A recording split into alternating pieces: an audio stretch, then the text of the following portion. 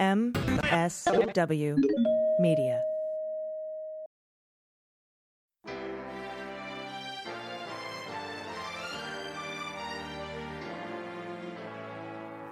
So to be clear, Mr. Trump has no financial relationships with any Russian oligarchs. That's what he said. That's what I said. That's obviously what our position is.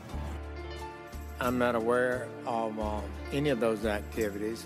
I have been called a surrogate at a time or two in that campaign, and I did not have communications with the Russians. What do I have to get involved with Putin for? I have nothing to do with Putin. I've never spoken to him. I don't know anything about him other than he will respect me. Russia, if you're listening, I hope you're able to find the 30,000 emails that are missing. So, it is political. You're a communist. No, Mr. Green. Communism is just a red herring. Like all members of the oldest profession, I'm a capitalist. Hello and welcome to the MSW Book Club. I am your co-host, AG, and with me is the incomparable Dana Goldberg. Hi, Dana. Hi, AG. Oh, we made it through another week. Did we, though? Did we? I'm still reeling from the debate. Oh. I think I have a hangover. I also think my neck muscles are sore. The whole time I was watching it, I realized I was so stressed out because that petulant child, with no impulse control whatsoever. Unbelievable. And I just kept having flashes to Mary Trump's book describing him as a child and a teenager and how he flirts with women and how he's just a bully and he's just a giant. They prepared for that. That was their plan, and it just backfired miserably. My God. Ugh.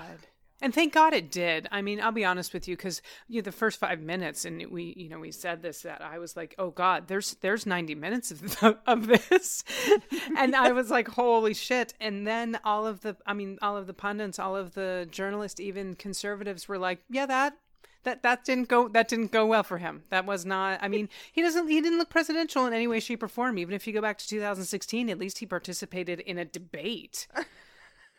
Yeah, and Dana Bash afterwards, on CNN, she's like, "Well, that was a shit show." And then, she was like, "Look, this is cable. We're allowed to say that, and it's the only word that I can think of to describe what I just saw.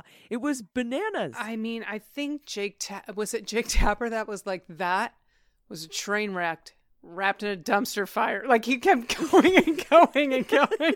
And I was like, yeah, that's what it was. Good on Joe for keeping his cool, because I wanted to throat punch, and I'm not a violent person, Donald several times.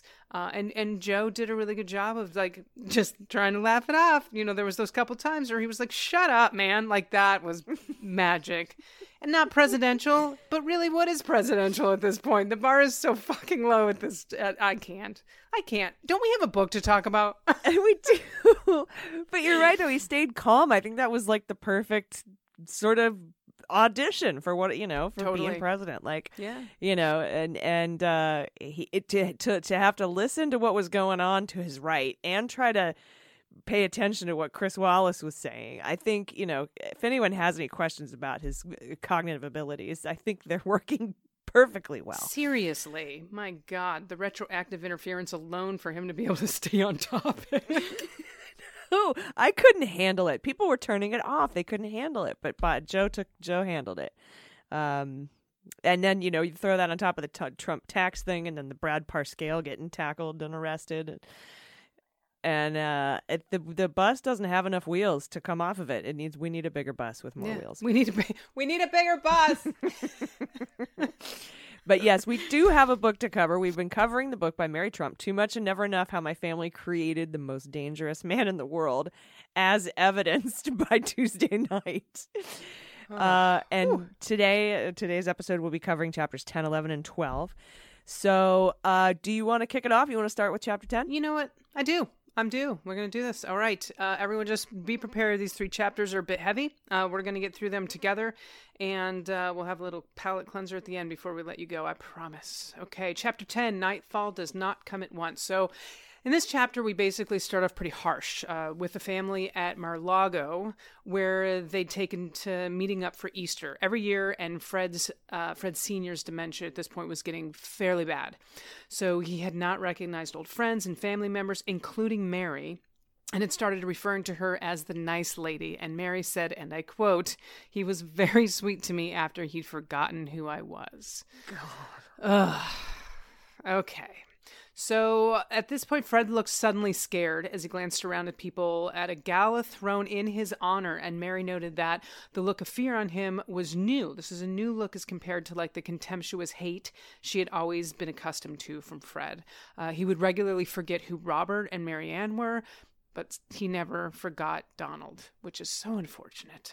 Robert was in charge of running the businesses by that point, so that we know what's happening now that Trump is now, Donald's just a figurehead.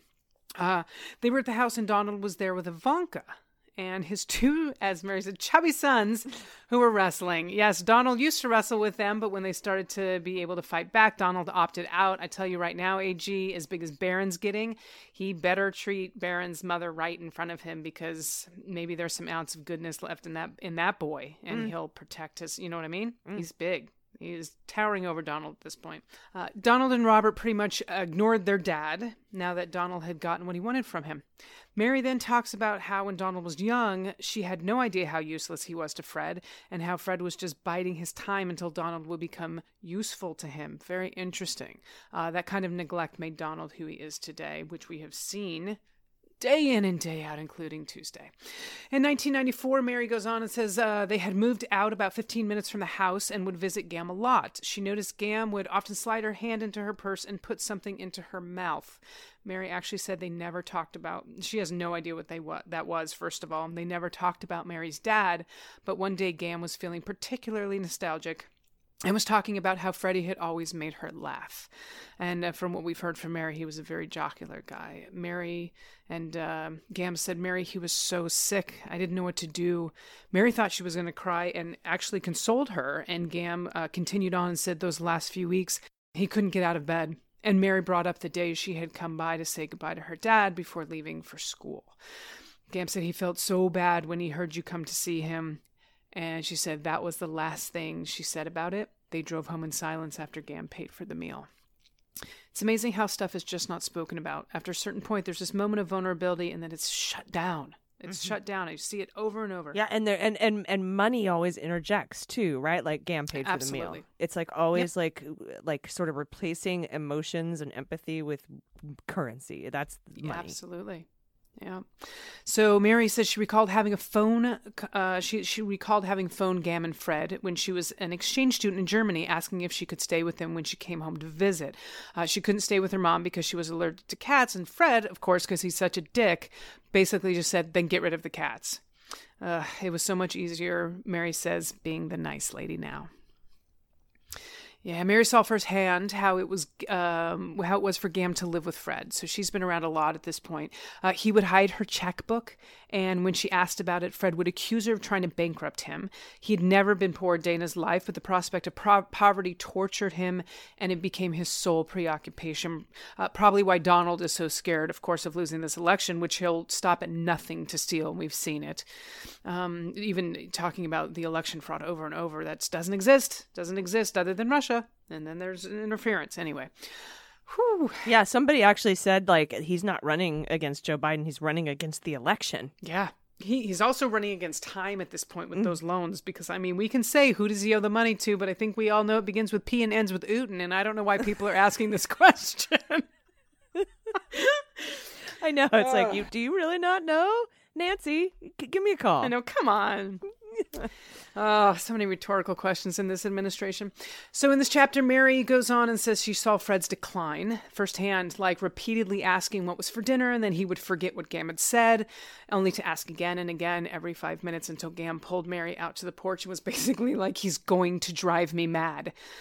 She was so troubled that they would drive every weekend to Mar-a-Lago or one of the other three siblings' houses just so she could get a break from being home alone with Fred. At one point, Gam had broken another bone. So fragile. She's so fragile. She had broken another bone and opted for residential rehab to avoid living at home with him for a little while. Yeah. rather be in rehab I know. in like a hospital than at home with him. She goes on to say in 1998, the family went to Trump Tower for the first time to celebrate Father's Day, but they couldn't go out to Fred's favorite restaurant because of his condition. Mary, she said, goes on to say she had made the mistake of being the first one to arrive at the penthouse. Although, and I quote, Donald and Marla were still married, she was already distant memory, having been replaced by his new girlfriend, Melania. They sat together on an uncomfortable love seat, and everything was gaudy as fuck. Marble, gold leaf, mirrored walls. Melania was 28, 5 years younger than Mary is, Allison.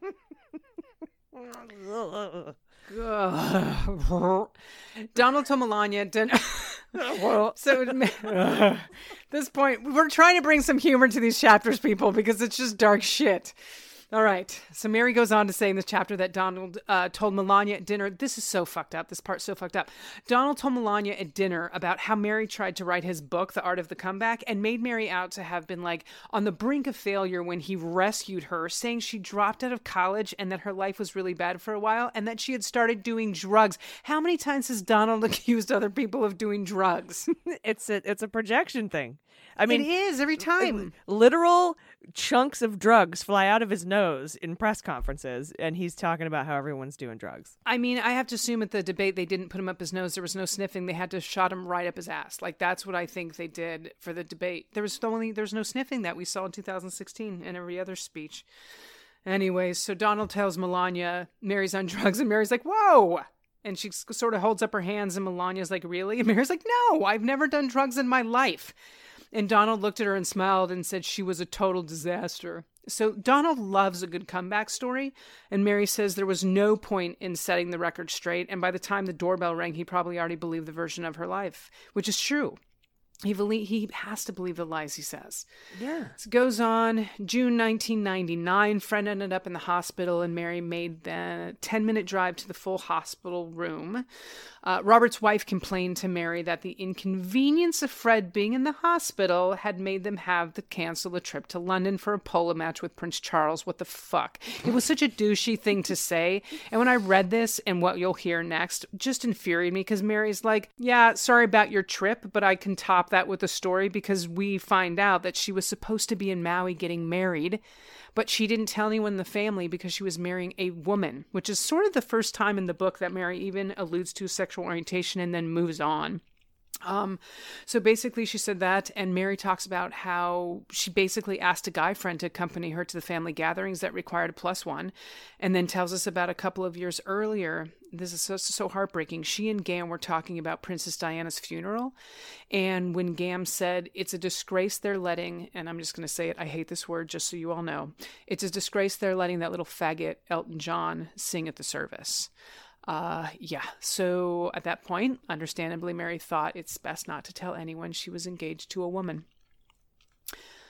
There's so much goes into that too, after all the abuse she's already gone through and then having to closet herself. But so the chapter basically ends, and now that we see, after seeing how bad Fred was, Mary knew she'd have to break the news to her fiancé that after months of planning and overcoming a myriad of logistical nightmares, their mostly secret wedding would have to be postponed. Just another thing that she gave up for this completely fucked up family. That part really breaks my heart, to be honest, and that's how chapter 10 ends. Yeah, and there's so much more I want to know about that, like what that must have been like, and because she doesn't really go into it too much in the book, just that we're gonna miss polo with Prince Charles. Okay, please. It's just so gross. It is so gross.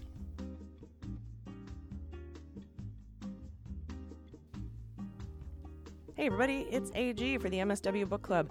We had a couple of folks write in and say that they had a confession. This is back when we were doing quarantine confessions. And their confession was that they had been sleeping on a Trump-branded mattress. So we couldn't have that. So we hooked up with our sponsor, Helix, who is sponsoring this show today, and we gifted them a Helix mattress customized to their sleep preferences, and they have never slept better, especially after getting off the Trump-branded mattress. But Helix Sleep knows that, we all sleep differently.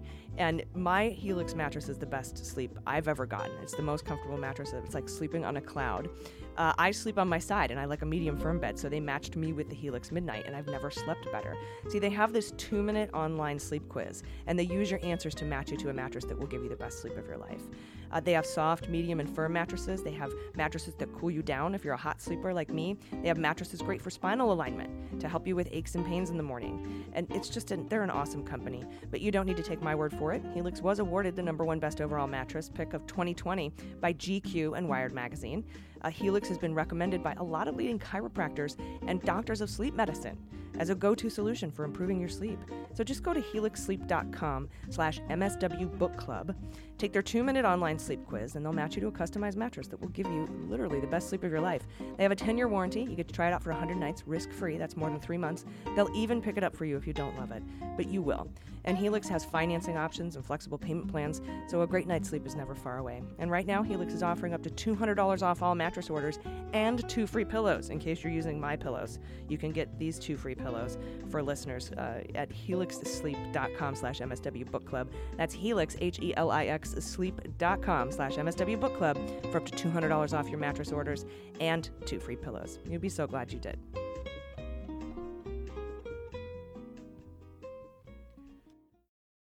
And the next couple chapters here are relatively short chapters. They kind of get into the money. And the chapter 11 is called The Only Currency, and it'll be explained why it's called that. But it opens with the family. They're gathered together reading the obituary of Fred Trump. He died in June of 1999. And Marianne was scolding Robert for giving the paper a net worth for Fred as being between $200 and $300 million. And she said, never give them numbers. Even though he was way off, Fred was worth like 3 or 4 times that much. But there were more than 800 people that came to the service, and it's likely because they wanted to see if they could catch a glimpse of Donald. The mayor, Colludi Rudy, was there. Yeah. Rudy Giuliani. He spoke at the funeral. And Mary says, quote, the 6 oldest grandchildren accompanied the casket to the hearse as honorary pallbearers, which meant, as was often the case in our family, that others did the heavy lifting while we got the credit. That's pretty deep. Honorary Yeah. That's weird. And super descriptive too, and just making that connection, with the literal heavy lifting while other people get the credit. And Mary returned to the house, the house with Gam. And other than the live-in maid, it was just the 2 of them. And Mary stayed with her until Gam went to sleep. She kissed her on the cheek when she was about to leave, told her, you're my favorite person. And Mary says not because she was her favorite person, but because she loved her and because nobody else had, quote, bothered to stay with her after her husband of 63 years had been put in the ground. I mean, come on. It's that's why I think I know Donald is, but these people are sociopaths. They're like, he kicked it. Let's go on. Moving on. Mm-hmm. And that's when we're gonna learn about the only currency that matters. And 2 weeks later, Mary was home. DHL delivered the will. And Mary called her brother and said, "What's the deal?" And Fritz was like, "Nothing. We got nothing." That's what the will. But they were not in it. And days later, Robert called Mary to tell her that Gam was in the hospital. Robert acted like they all didn't just learn that the estate was split among the 4 living children and the kids of the 5th were totally left out. Like Robert didn't even mention that. Right. Hey, Gam's in the hospital. Sorry about fucking you over forever. And Fritz and Mary had agreed not to sign anything, though, until they could make sense of it, despite Robert calling them all the fucking time to push them to do it. Because, obviously he couldn't get his inheritance. The siblings couldn't get their shit. And it was jammed up in probate until Mary and Fritz signed off on this. And so he would just keep calling and calling. And at one point they all met up and Mary said, why were we left out? And Robert said, quote, "Your grandfather didn't give a shit about you. He didn't give a shit about any of his grandchildren." And Mary pointed out, like, yeah, that might be right, but all of our other cousins are going to benefit, though, because their parents are going to split the estate. Right. And Rob was like, well, it's pretty simple. As far as your grandfather was concerned, dead is dead. He only cared about his living children. I mean, why would you sign anything at this point? You know what I mean? Yeah, and these barbs, by the way, about her father that she had to endure. I lost my dad at 16, and I didn't have a shithead family fucking saying nasty shit about him all the time. I don't know how she managed it. I don't either. But they all did agree, though, Robert included, to leave Gam out of the discussions and the meetings, right? All these calls and multiple meetings. Mary asked Rob at one point about the 7 Fred buildings, right, known as the Midland Associates. She didn't know much about it, but she would get a check every few months, and she just wanted to know how this new will would impact that check. And Rob never really he sort of avoided the question, you know. And Mary concluded that Fred left them out because he could, and that the people who were her trustees assigned to protect her fiduciary interests had no interest in protecting her or Fritz, her brother. And Rob told Mary back then, look, if you don't sign, if you think of suing us, we will bankrupt Midland Associates and you will be paying taxes on money you don't have for the rest of your lives. God, they're just assholes. Yeah. So at this point, Mary and Fritz were like, what the fuck do we do? So they went to Erwin Durbin. It was like the only person they thought they could trust, and asked about it. And he said, look, your share of the ground leases under Shorehaven and Beach Haven alone are priceless. If they're not going to do anything for you, you're going to have to sue them. And this is gross, but Fritz and Lisa, his wife, their son William had exorbitant medical expenses as a special needs child. And when Mary asked Rob to help out with that, Rob said, sign the will and we'll see. Like, that's just intense. It's all a quid pro quo in the family. It doesn't matter if it's a child's health. It doesn't matter if it's a country. It doesn't matter if it's, family. It doesn't. They don't care. Yeah. And Mary was like, really? And he's like, your father is dead.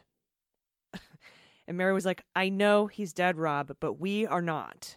And she added, I was so sick of having that conversation. So apparently that came up a lot. Just constant reminders. Your dad's dead. Dead is dead. Dead doesn't matter to Fred. And she's like, yeah, but we're alive. It's disgusting.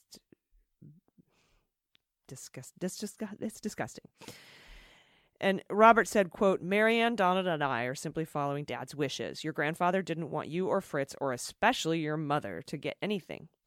And Mary replied that she and Fritz were hiring a lawyer. And Rob said, you do whatever the fuck you need to do, and then hung up on her. Like, just hiring a lawyer, not we're suing you. Right. I just want someone to protect me who has my best interest in mind, because clearly Erwin doesn't. Yeah, none of you do. You, my fiduciary fucking trustees who are supposed to have my best interest in mind, do not. Right. So I'm going to go find a lawyer that does.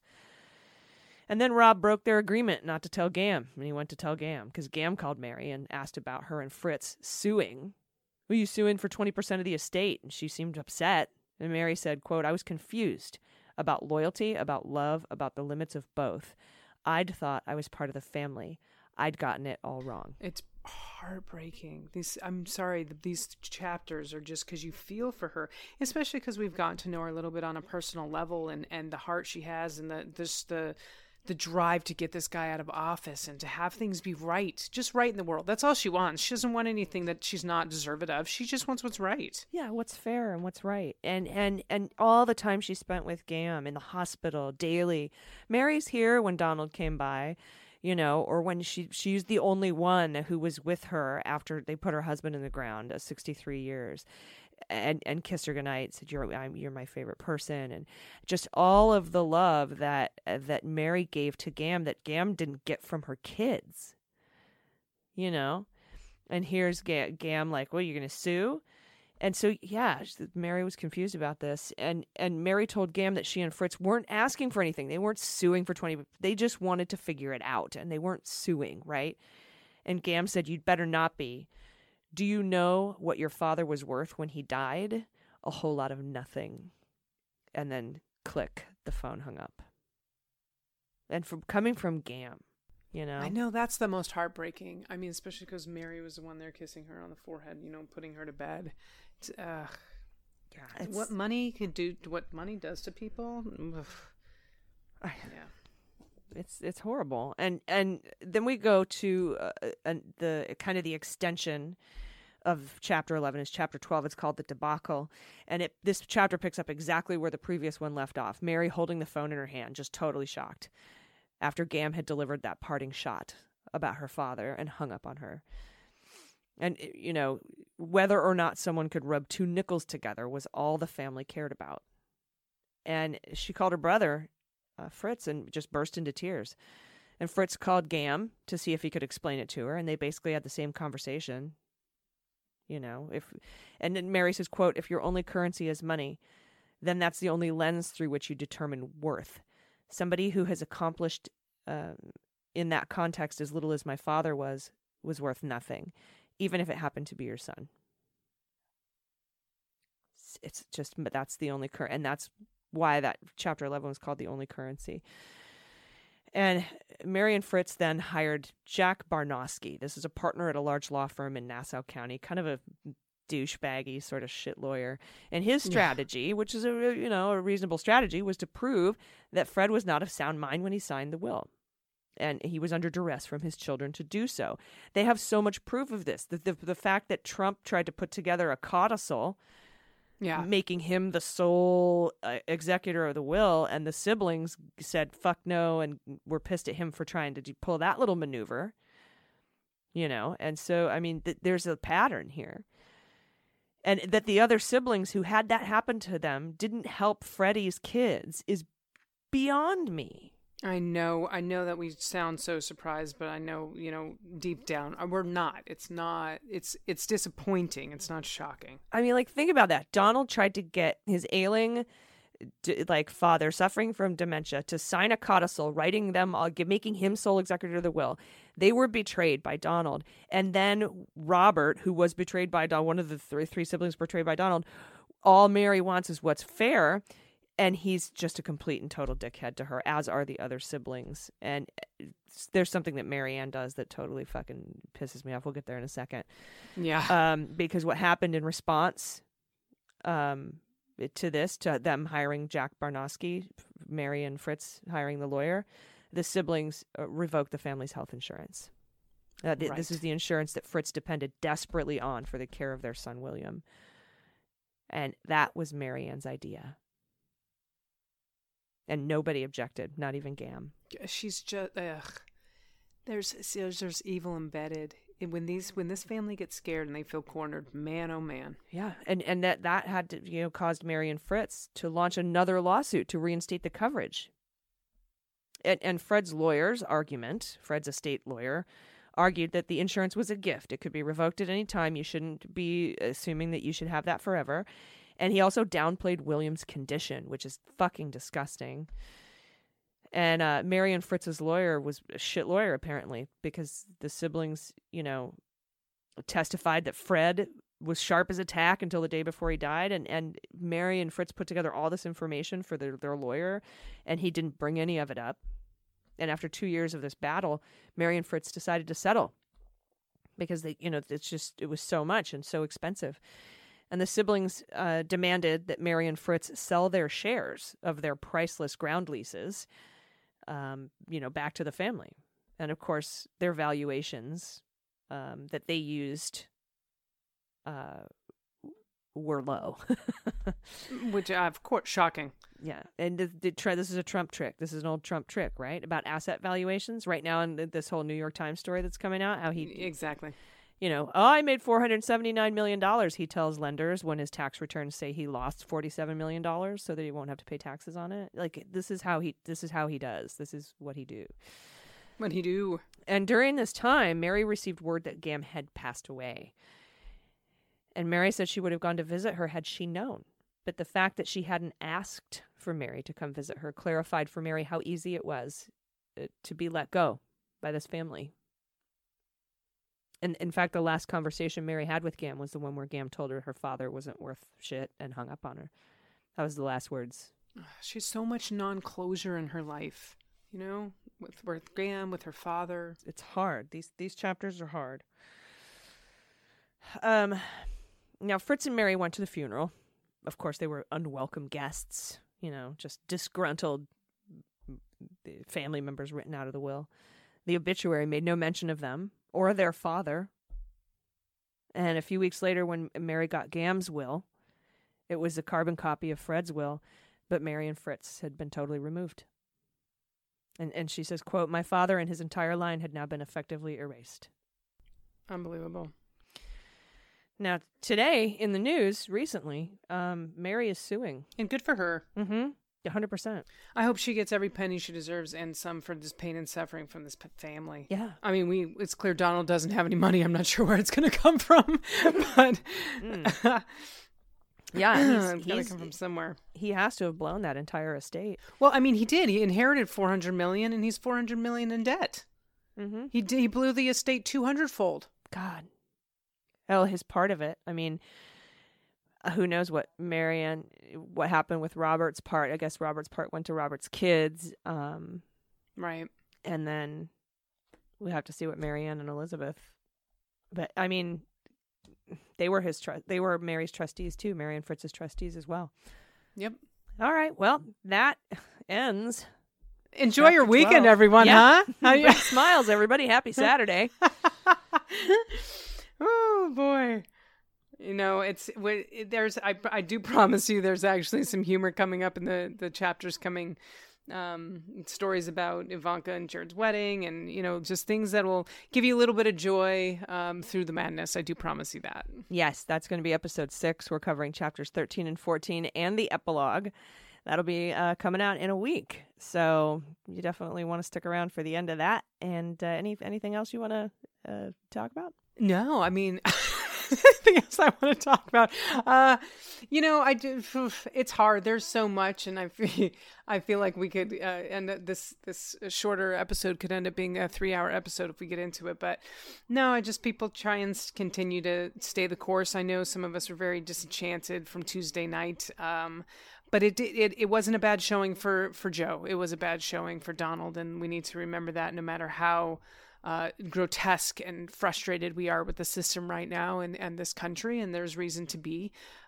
Just know that hopefully that was another nail in his coffin, in my opinion, and I hope it is, and I hope it's getting nailed shut on November 3rd. That's my hope. Yep, we're gonna need a bigger bus because more's coming out. We know from the New York Times, and there's 2 debates to go. And Woo. So I think we just learned today that the debate commissions is like, all right, new rules.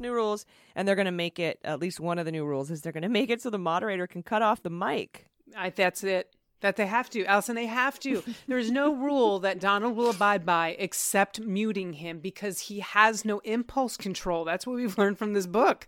He is trapped as a 3-year-old with no impulse control. It's the only way to get him to shut up is to take away his megaphone. It's so scary that we have to have a presidential debate where we have to I know. Give the moderator control of I wish I was the moderator. I would just be like mute and just leave it on mute. All right, Joe, tell us. I would. I know. Oh, equal time? Fuck equal time. And fuck you. You've had 8 million hours of press conferences and COVID task force conferences and coverage, media coverage. You get to not talk right now. Although I think the next debate is a town hall. And yeah, and Trump doesn't do he sure doesn't. And Biden does really well. He connects emotionally with everybody in town. Oh, that is nice to hear that it's a town hall. Okay, because I'll be honest, I was a little worried about the new moderator. Because from what I understand, people call into the show and they're like, "You're a motherfucker," and the guy's like, "Okay, good to know," and then sort of leaves it at that. Like there's no fight back. So good to know it's a town hall. Yeah, because Trump does not do well. He can't control himself. Biden shines in those situations. So good. That makes me feel better. And October 7th. Hello. High Holy Day. High Holy Day. Kamala. Mike Pence. I have been looking forward to this so hard. I've been looking forward to this. One of my new favorite hobbies is watching her deplane. Oh, I'll watch Kamala deplane on a 45-minute loop and not look away from my television. Yeah. It's power in chucks. Chuck Taylors all the way. Power and Chuck Taylors. I got to contact them because I've seen some knockoff Chucks with the RBG collar around the... Yeah. And I need the real thing. Yeah. All right. Well, thank you very much, Dana. It's been awesome. Another episode in the can. We'll see you guys next week. And we're going to do chapters again, 13, 14, and the epilogue. So until then, everyone, please take care of yourselves, take care of each other, take care of the planet, and take care of your mental health. I've been AG. And I've been DG. And this is the MSW Book Club.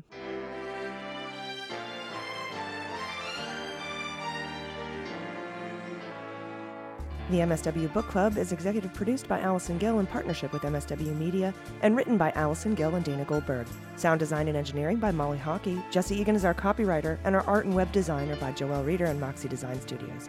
The MSW Book Club is a proud member of MSW Media, a group of creator-owned podcasts focused on news, justice, and politics. For more information, visit mswmedia.com.